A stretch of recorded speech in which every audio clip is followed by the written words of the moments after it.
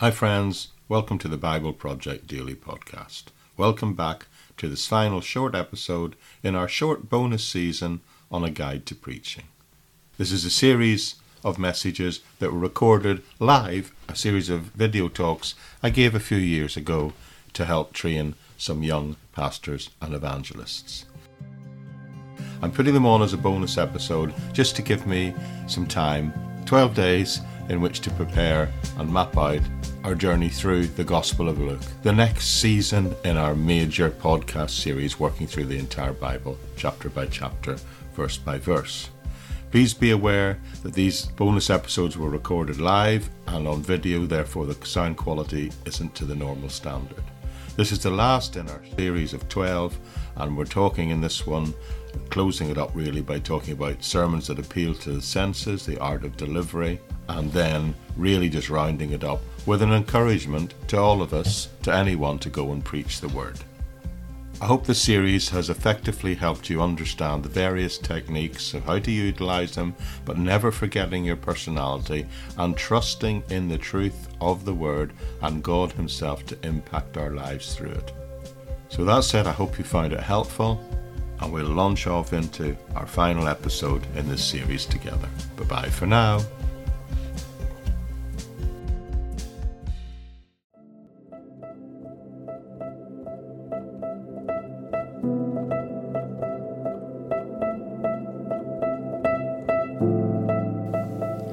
Preparing a message is one thing, but delivering it is another. Preparing a sermon is like the 9 months development of a fetus in the womb, and preaching a sermon is a bit like giving birth to that. The danger is a sermon ineptly delivered can arrive stillborn. The delivery of the message is important because it can either be appealing, making people want to listen, or it can actually repel people. It can cause them not to want to listen. In fact, a poorly delivered message jeopardizes its effectiveness. So what can we do in the delivery of our messages to make sure they appeal?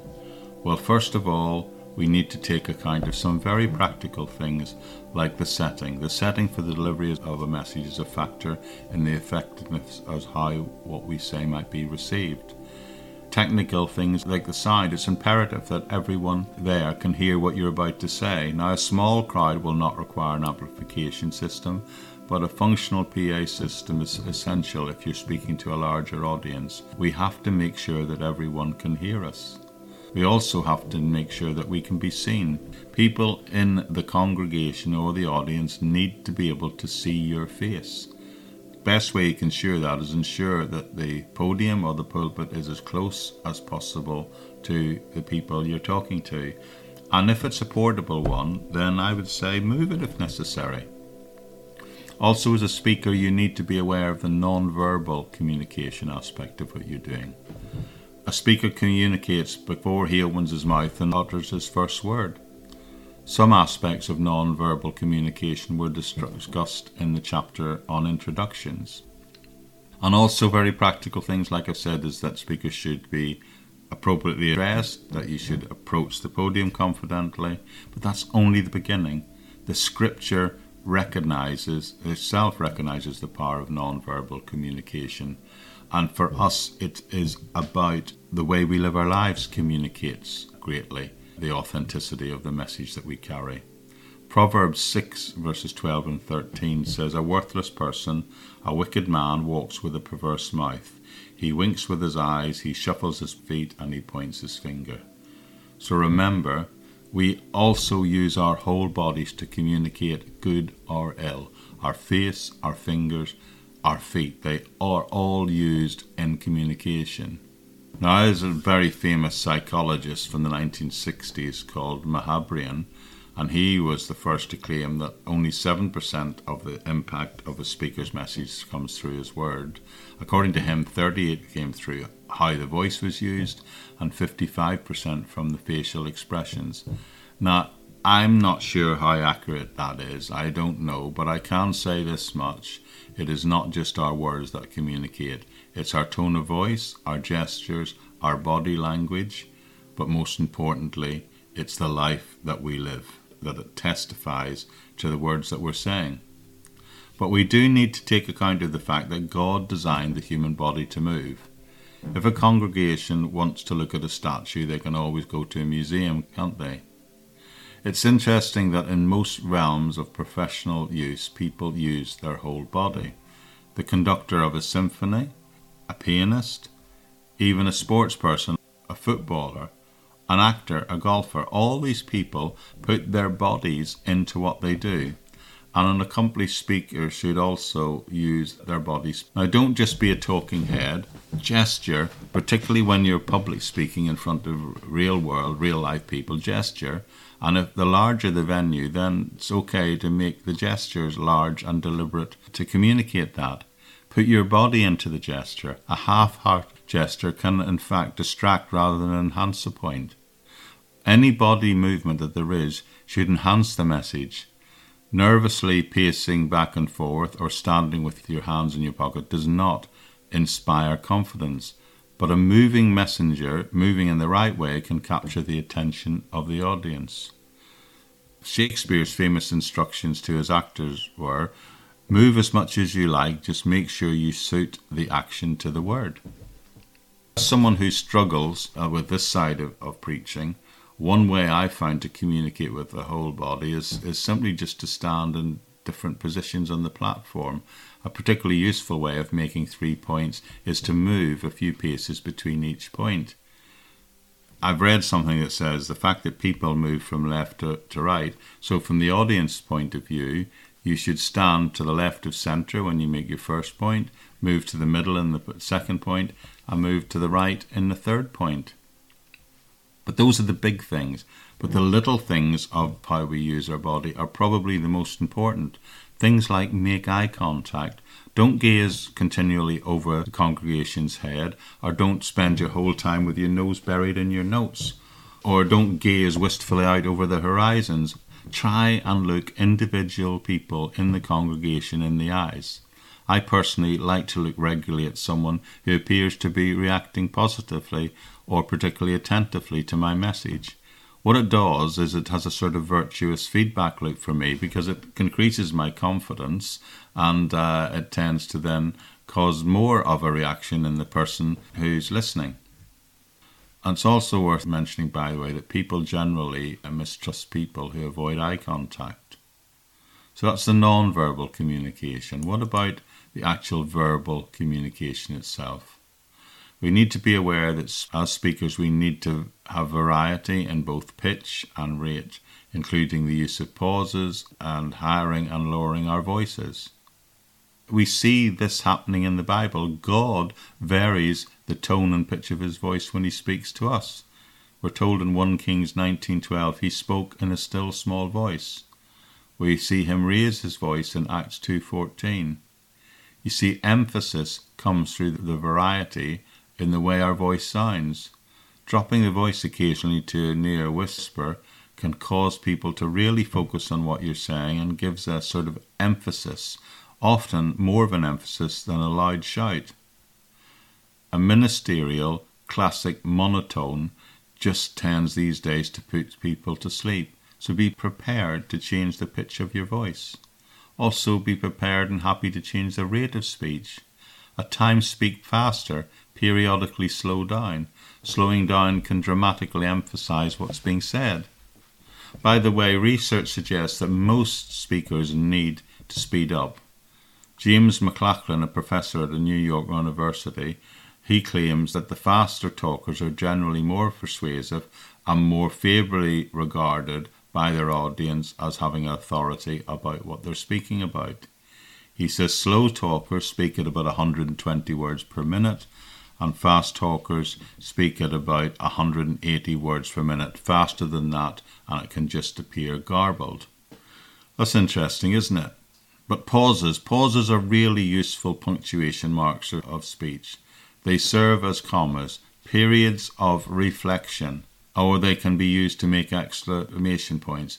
They are little micro-thoughtful silences as we go on to say what we say. A pause before a climax of a story of a point can be very effectively used to increase the suspense and hold attention. And a dramatic pause it can introduce a point where a speaker feels emotion arising and he wants to communicate that emotion effectively through the words.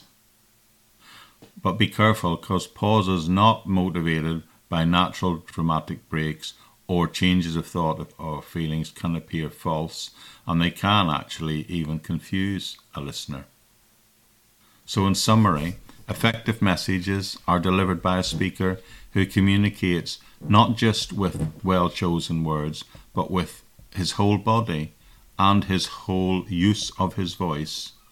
And it's just common sense to say it's best that it's done in a comfortable setting where everyone can actually easily hear and see the speaker, the preacher who is talking. So let's draw this whole series of talks together. Let me just conclude by saying the Bible does tell us indeed to go preach the word. And to do that effectively, we have to decide on a statement of biblical truth that we want to put across, and then shape that into a message that will land in the hearts and minds of the people before us, and then summarize that statement so that it fits with the people listening. Once you're in a position to do that, then you need to begin the process of preparing a message that at least has a beginning, a middle, and an end.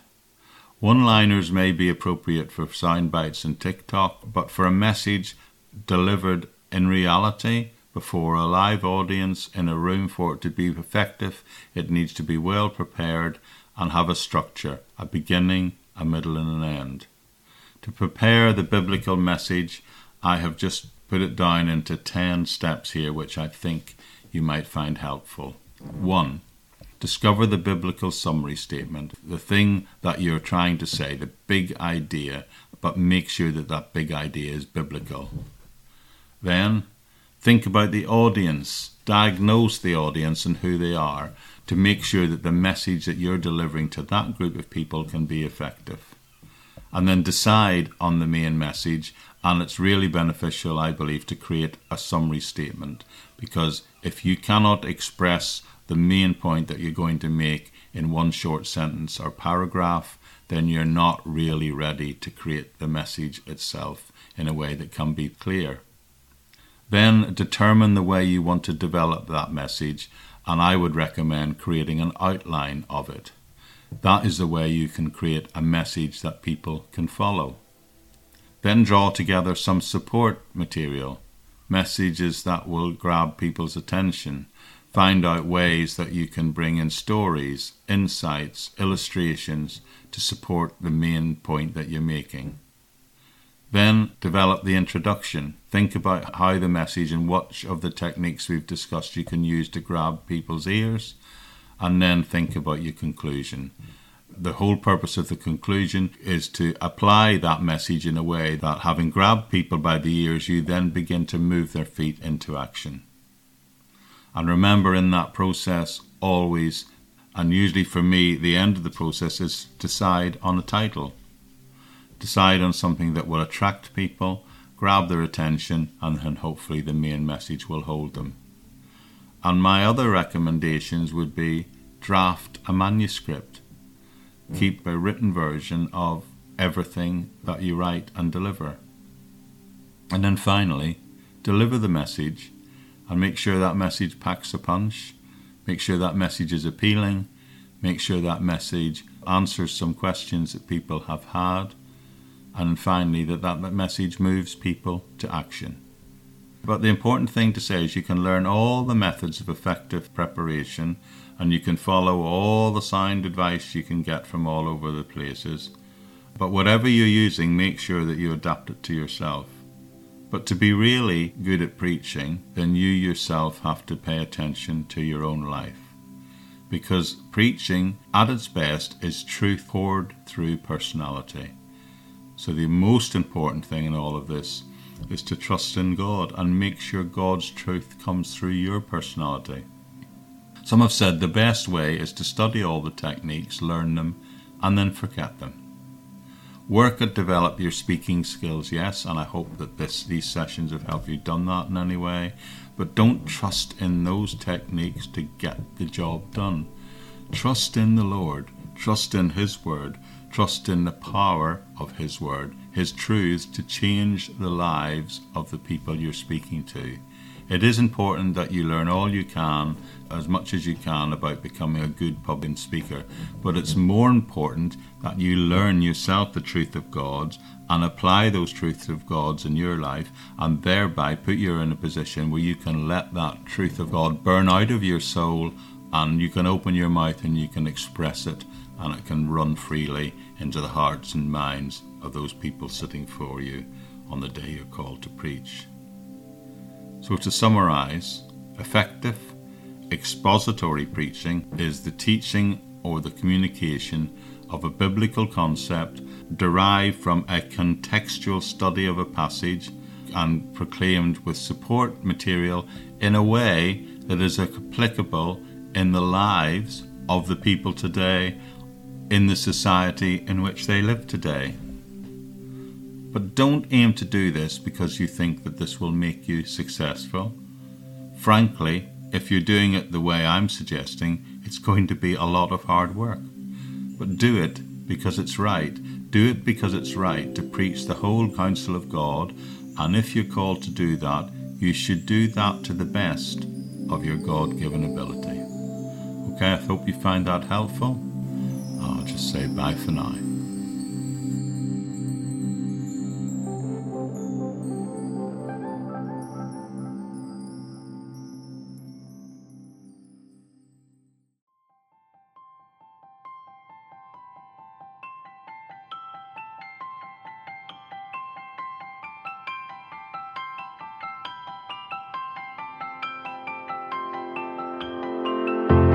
Okay, that's it for today. Thank you so much. Please do come back again tomorrow where we'll begin our next major season together working through the Gospel of Luke. I reckon it's going to take us about 80 episodes, about 3 months as we progress through it, as we always do, reading it and studying it in depth, verse by verse. If you are finding our times together helpful, why not consider leaving a review, or better still, sharing it on social media with your Christian friends or otherwise, that they too might have the opportunity to make the decision to make the study of the Bible part of the rhythm of your daily life. And if you've got a moment, why not connect to us on the podcast homepage at the Bible Project at buzzsprout.com. There you'll find not only every episode, over 600 of them, but you'll also be able to access free resources like an episode notes page, and more importantly, if you want, a full transcript of pretty much everything I say every day. All freely available, all there for you to use in whatever way you find helpful or encouraging. You'll also find links to other places where you can connect with the ministry, as well as, if you wish, become a patron and support it and enable it to remain free on over 25 podcast platforms now being listened to in over 185 countries around the world. This really couldn't be done without the help of those people who've chosen to partner with me in this mission. And you'll also find on the Patreon page a way in which you can access lots of additional free resources. But anyway, that's by the by. Just thank you all for being here today, and I do trust I'll see you back here again tomorrow on the Bible Project Daily Podcast. Bye-bye for now.